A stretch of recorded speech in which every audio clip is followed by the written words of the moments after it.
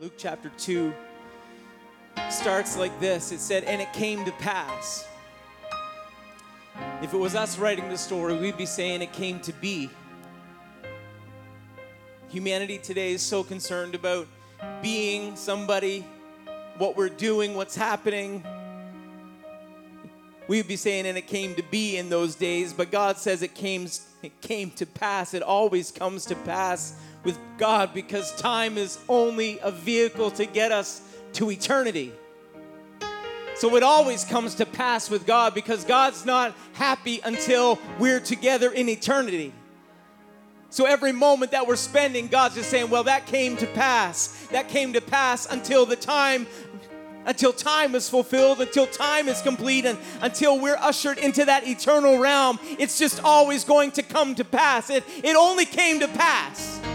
This morning, your prep time came to pass because God's just moving us through time so we can be a part of eternity together with Him. God's not going to be happy until humanity is together with Him. And I just want someone to realize whatever you're walking through this morning, it came to pass. It came to pass in your life so you would experience eternity. We're in the room together this morning on purpose, divine design. Not just coincidence. God's plan is being fulfilled. It came to pass. There went out a decree from Caesar Augustus that all the world should be taxed. And this taxing was first made when Cyrenius was governor of Syria, and all went to be taxed, everyone unto his own city. And Joseph went up from Galilee out of the city of Nazareth into Judea unto the city of David, which is called, because he was of the house and the lineage of David, to be taxed with Mary, his espoused wife, being great with child. And so it was that while they were there, the days were accomplished that she should be delivered. And she brought forth her firstborn son and wrapped him in swaddling clothes and laid him in a manger because there was no room for them in the inn. O mighty town of Bethlehem. Would you just pray one time together with me? Father, I thank you for the power of your word. I thank you for the power of your promise. You've already moved and worked in this room this morning. So we're asking that seed that you've declared, which is the word of God, would land in the soil of somebody's heart today. And God, what grows from it would last beyond the moments that we have here together. But God, it would lead us into the kingdom of eternity. We give you thanks for this opportunity this morning. I give you thanks for this service. Don't allow us to be hasty, God. Don't let us mistake the moving of your Spirit and just step on by it, God. Don't let us not sense the tongues of fire, cloven tongues of fire that are resting on us. Don't let us become so accustomed to it that we miss it, God. Don't let us miss the wind of the Spirit that's moving in our midst this morning because we're in a hurry, because we're on our own timeline. I pray, God, that your purpose would be fulfilled in the next few moments. If someone would just agree with that, we could believe it to be accomplished. And someone said, amen. Amen. You may be seated this morning. We are truly living in the most remarkable technological age.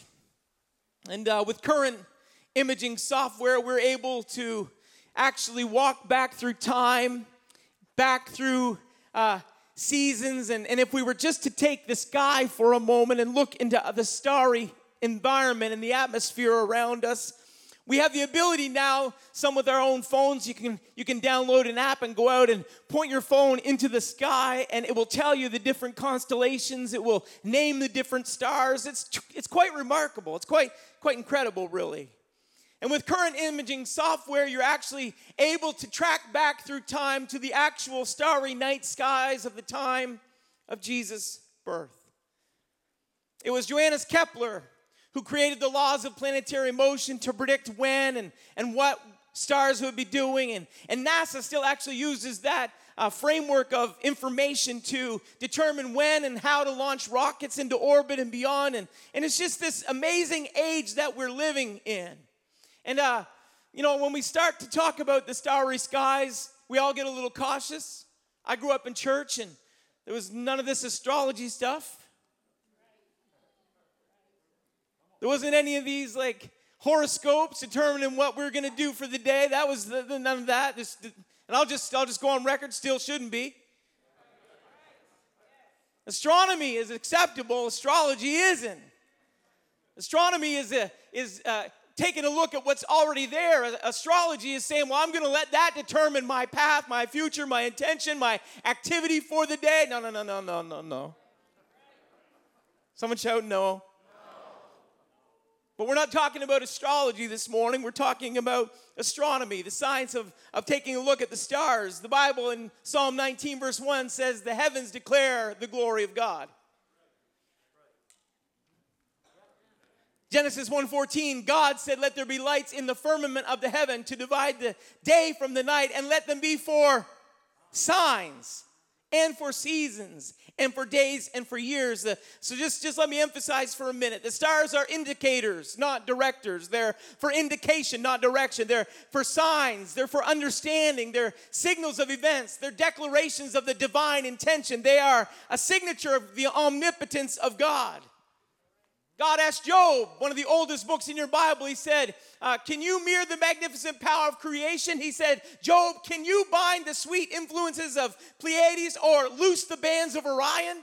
Can you create the constellations in the sky above? It was a rhetorical question, and God was declaring his omnipotence. He was saying, Job, when you're able to create the world that you're walking in, then we can talk. But until then, just realize that I'm working with you. I'm working on you. I'm working through you. I'm in control. And if you ever just need a little sign or a reminder, take a look heavenward and be reminded there's a greater God in greater control than what you're walking through right now. I'm glad that we could use the same little reminder every now and then. We've got a greater God in control. The interesting thing about the planets and the stars is that from the moment that they were flung into space by an almighty God, they have moved and determined, defined, designated orbits like a magnificent timepiece in marvelous accord with one another, controlled by a God that is so infinitely amazing. I mentioned Kepler just a moment ago, but he learned about that timepiece and how the heavens were organized and orchestrated. And if you'll look back through his history, you'll find that one of the first things that Kepler tried to define and determine was the Bethlehem star. He was off by a few years. I can get really sidetracked right now because of all this information that,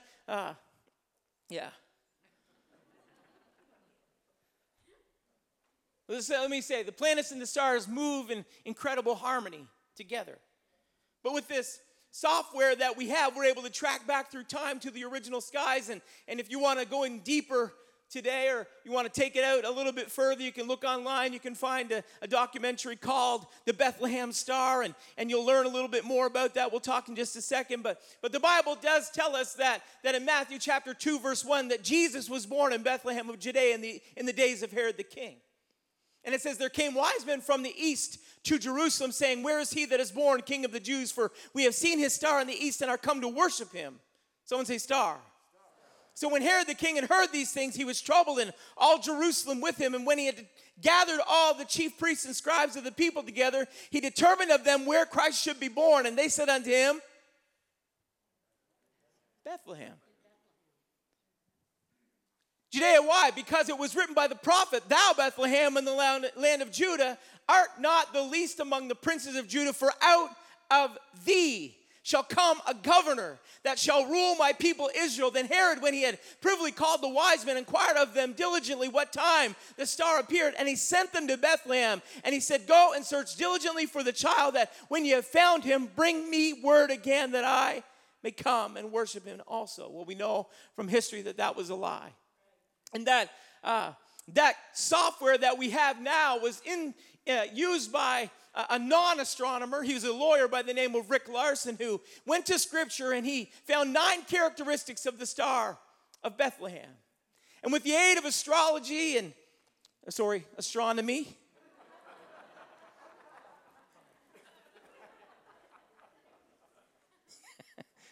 that could have been bad. I told myself this morning, Jack, astronomy. Mentioned astrology in the beginning and discard. However, with this astronomical astronomy software,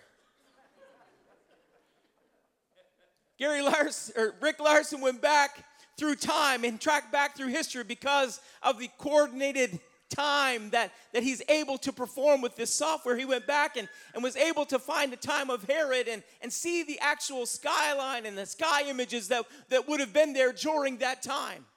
And what he found was incredibly remarkable. I'm not trying to minimize it this morning, but I don't have time to do it all justice today. But that the Bethlehem star was an actual astronomical event. There was an alignment of the largest planet. They call it the king planet, Jupiter, and the mother planet, Venus.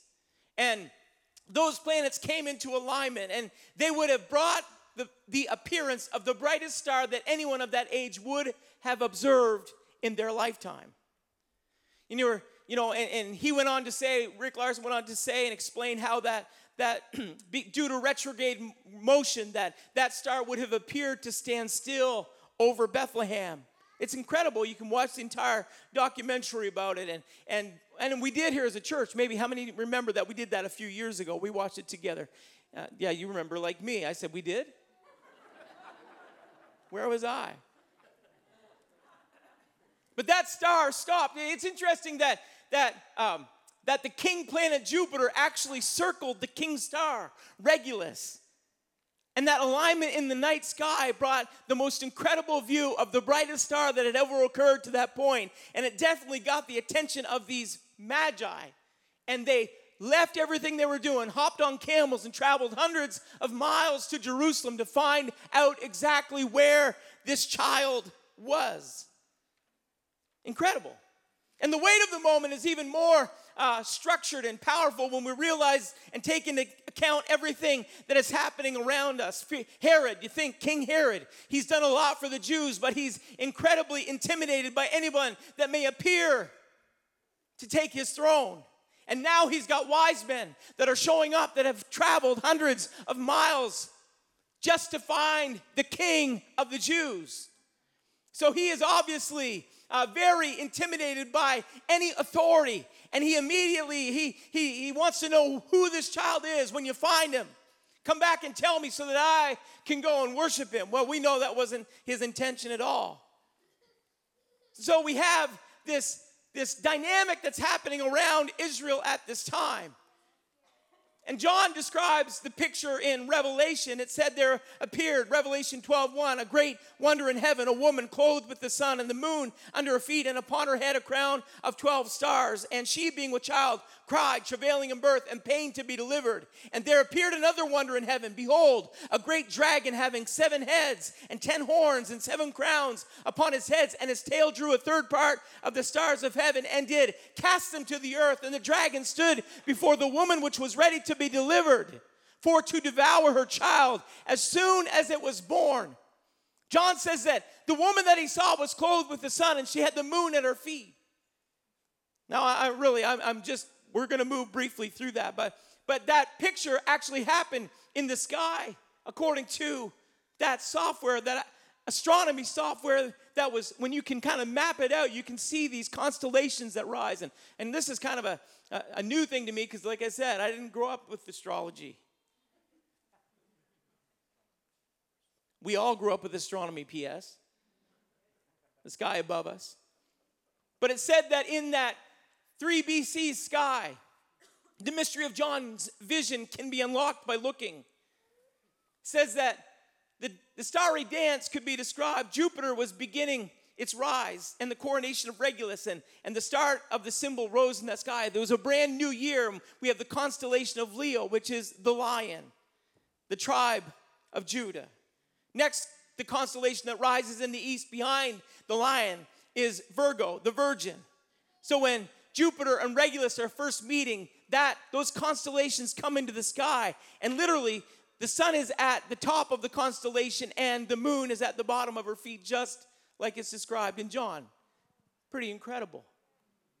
Not just a coincidence, I don't think.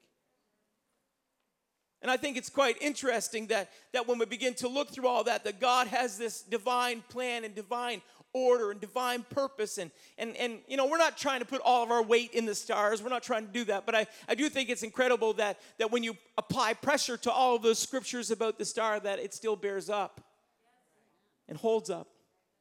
That God is in control. God's in control.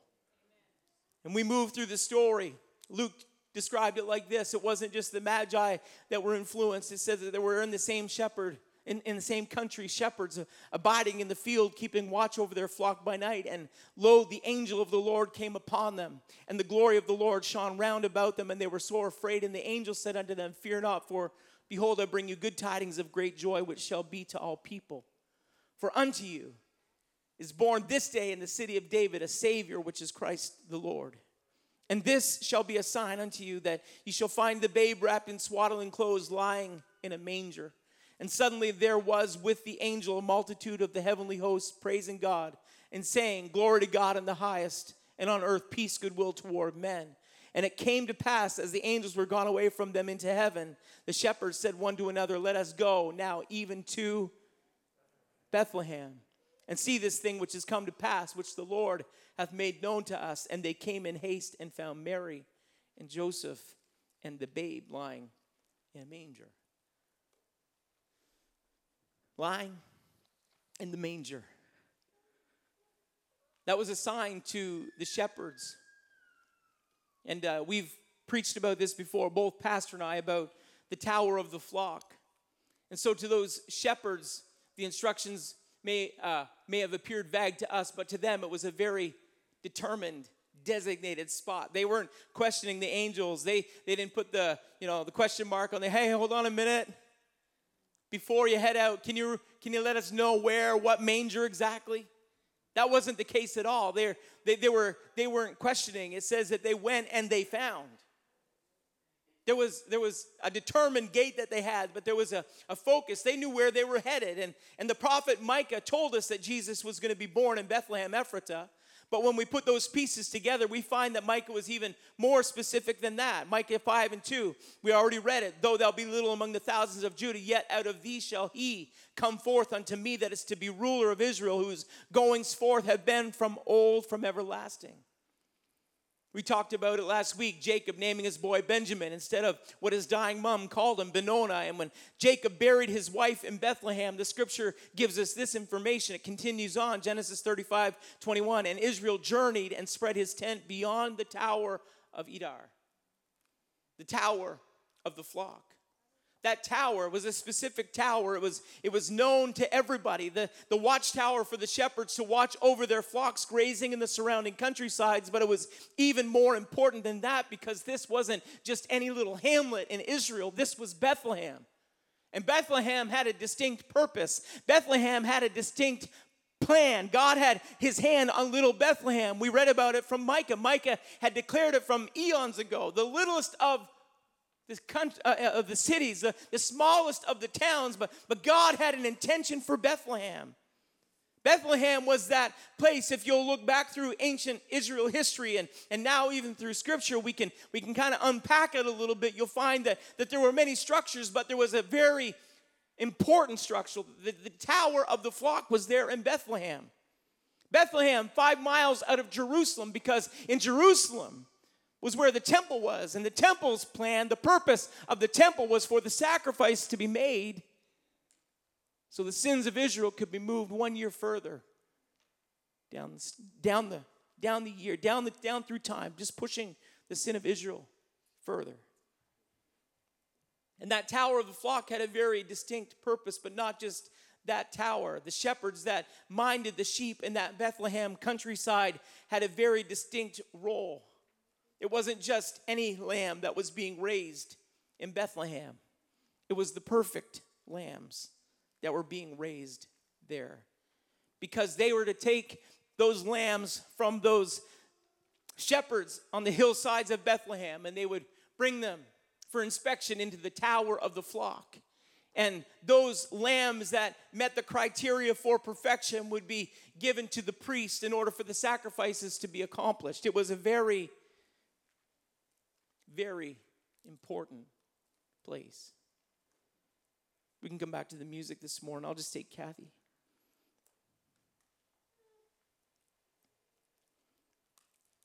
Those hundreds of lambs that were required for temple sacrifice. The need would be met from those hillsides of Bethlehem. And so is it just coincidence that Jesus was called, that Mary and Joseph were called to Bethlehem? No.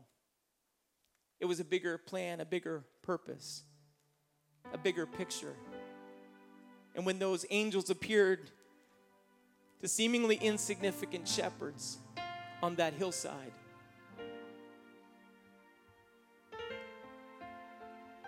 it was because their role would be to see the Lamb slain from the foundation of the world. The spotless, sinless, perfect Lamb. They weren't just ordinary shepherds. They were incredible parts of the temple system. Without those shepherds, Israel had no sacrificial lambs for temple offerings. And it was those shepherds that the angels appeared to. This shall be a sign unto you. The lingo, the language, the vernacular made sense to them. The babe wrapped in swaddling clothes, lying in a manger, would have confused everybody else. But it didn't confuse the shepherds. It made perfect sense. This was the spotless Lamb.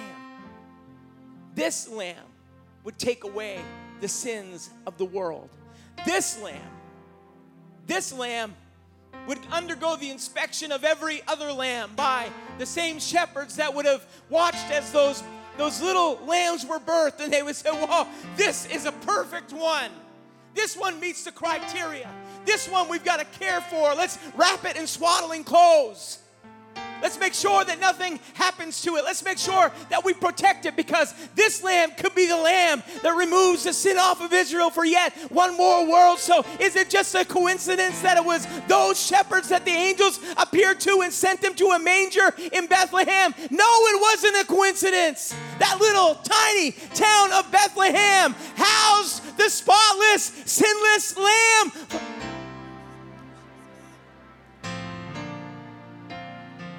They knew exactly where to go. They knew exactly what to do. Micah had gone on in chapter 4 and verse 8. He said, and thou, O tower of the flock, the stronghold of the daughter of Zion, unto thee shall it come, even the first dominion. The kingdom shall come to the daughter of Jerusalem. Is all going to happen out of that tower. Coincidence? No, it wasn't a coincidence. Little tiny town? Absolutely. But isn't that the way that God usually works? Doesn't he pick the insignificant to perform the significant from? Doesn't he got to take the things that we overlook and the things that we pass by without a purpose and an intention? Isn't it that, aren't we all Bethlehem today? Just a little lacking, don't meet the criteria, don't match up, don't meet up, don't connect. Come on, we don't meet the goal, the criteria required. But God says that's the one that I can use. That's where I can perform my power from. That's where I can release my glory from. I can't use pride, but I can use humility. So I'm going to the least of the 1,000 because I want to release my greatness from there. Those shepherds had trained their entire lives for that moment. Luke's original audience would have picked up immediately on that. The sacrificial lamb. Remember, one more time, let me call your remembrance to the season for Israel. They're in the fists of Rome. Caesar is barking his orders. Herod has heralded his own kingdom. The significance of the little town of Bethlehem seems eclipsed by the power struggles surrounding it. But don't mistake it. 2,000 years later, the most important place on the map is the mighty town of Bethlehem. Herod has positioned himself like the dragon to destroy any kingly contenders. He's positioned to destroy the child, but not just any child. If he needs to, he'll destroy every child. It's beast versus baby, but we already know the end of the story 2,000 years later, because it wasn't just any child. Isaiah had said it like this: unto us a child is born, and unto us a son is given. That part is normal, but it's not just any baby. Isaiah went on to say, and the government shall be upon his shoulder, and his name shall be called Wonderful Counselor, the Mighty God, the Everlasting Father, the Prince of Peace. That is who we're preaching a little bit about this morning. We're not talking about the insignificant. We're talking about the mighty. The mighty can come out of the insignificant. Caesar, with all of your power, it's just so you can utter one decree of taxation that will bring Mary and Joseph to Bethlehem.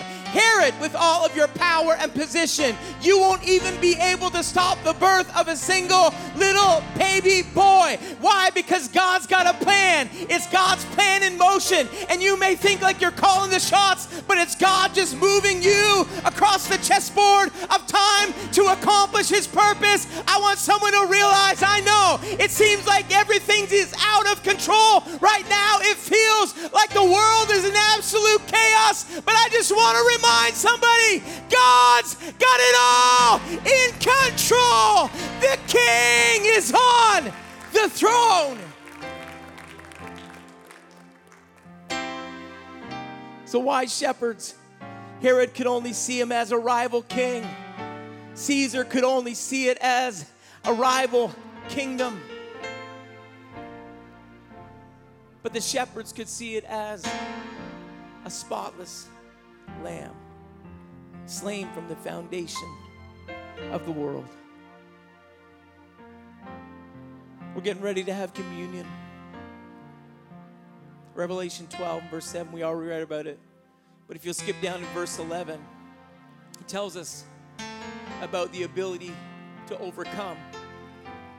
It says they overcame him by the blood of the Lamb and by the word of their testimony, and they loved not their lives unto the death. Somebody hear me this morning.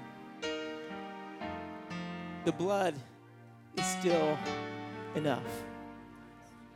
The reason we have this entire story is because it was part of the plan for God to shed his blood for all of humanity. The spotless lamb born in that little stable in Bethlehem. Those shepherds that found him in a manger, wrapped him in swaddling clothes. Come on, that king came to die for you and I. This kingdom has a greater purpose than any of us could imagine. The astronomy world's buzzing right now. It's about an event that is happening in the stars right now. An event that hasn't occurred in some 800 years. It's called the Bethlehem Star. And one more time, it hasn't happened in over 800 years. One more time, that king planet of Jupiter is moving. And this is an actual picture from this morning.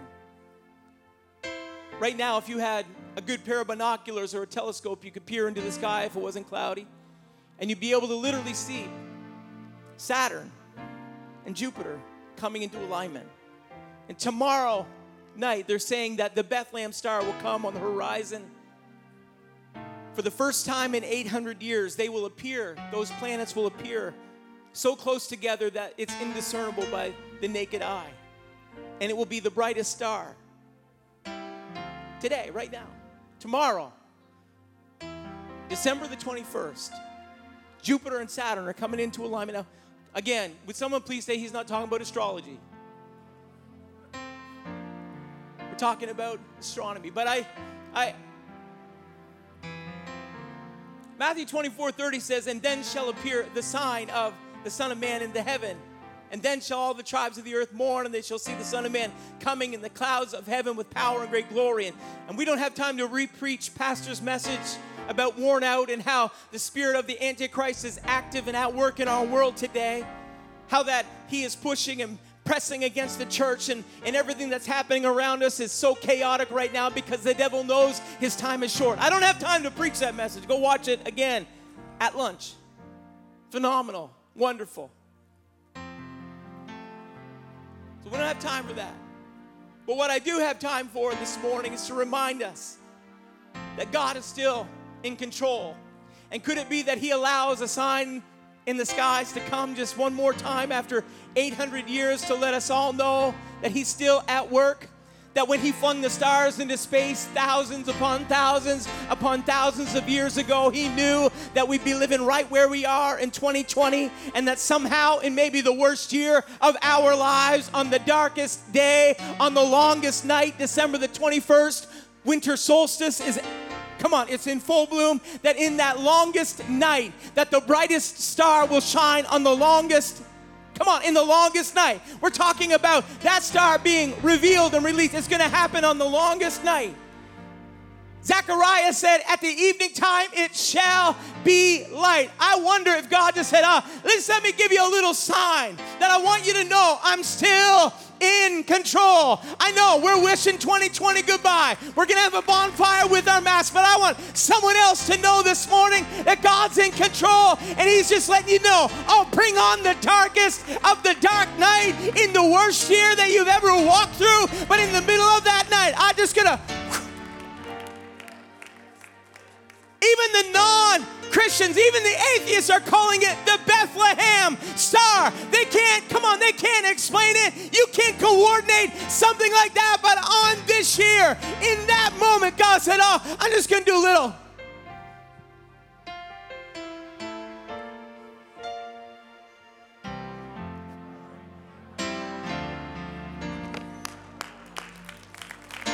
I got to say, God's got it all in control today. Bethlehem, you didn't understand what was happening. Herod, you thought you were ruling. Caesar, you thought you were constructing. But underneath all of it, God was saying, I'm releasing my promise. I'm releasing my power.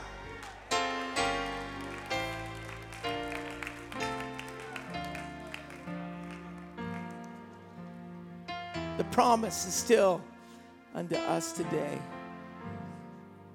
They're calling it the Great Conjunction, the Bethlehem star. Getting ready to end this. We're going to have communion together.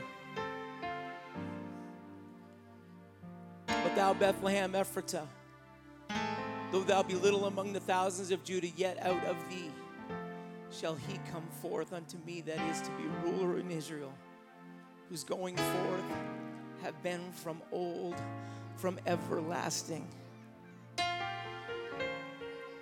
A lamb slain from the foundation of the world. God's plan. My final note on Bethlehem is often we overlook that second part, Ephratah. We know Bethlehem, it's the house of bread, the place of David's anointing. It's the place where Ruth returns to meet Boaz, and God releases the promised lineage. We know Bethlehem, but this is just the way God works. Bethlehem, Ephratah.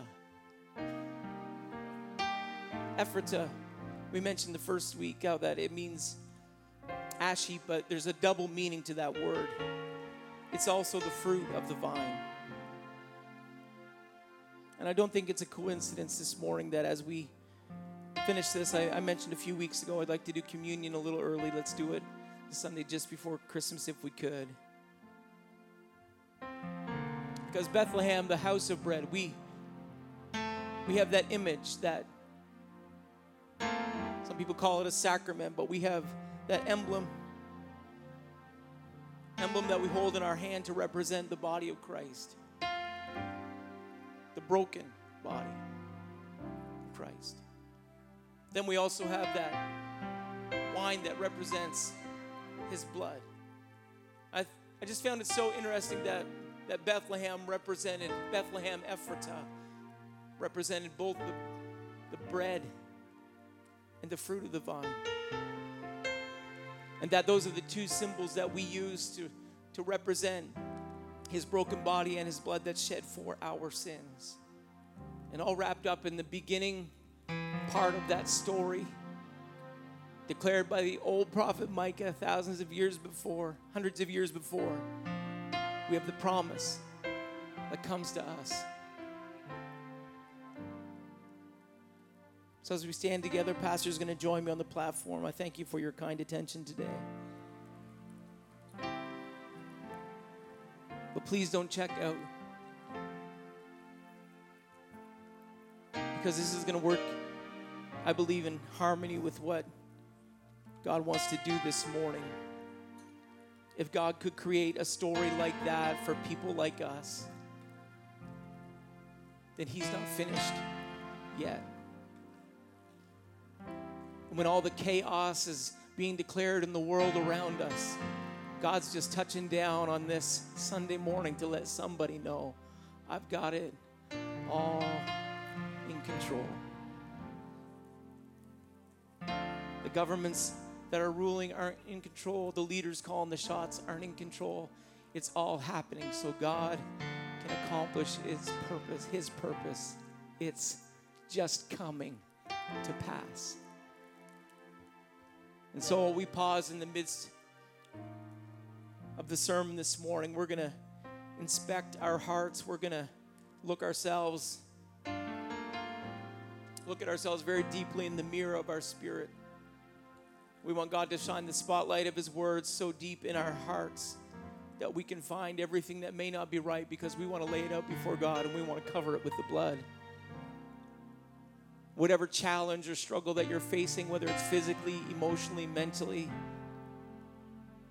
He was wounded for our transgressions, bruised for our iniquities. The chastisement of our peace was upon Him, and with His stripes we are healed. It's all part of the package. We get to claim the promise this morning. So we're going to begin to pray together, but I want us just to pause. Somebody realize God's working for me. Oh, how He loves us. Come on, oh.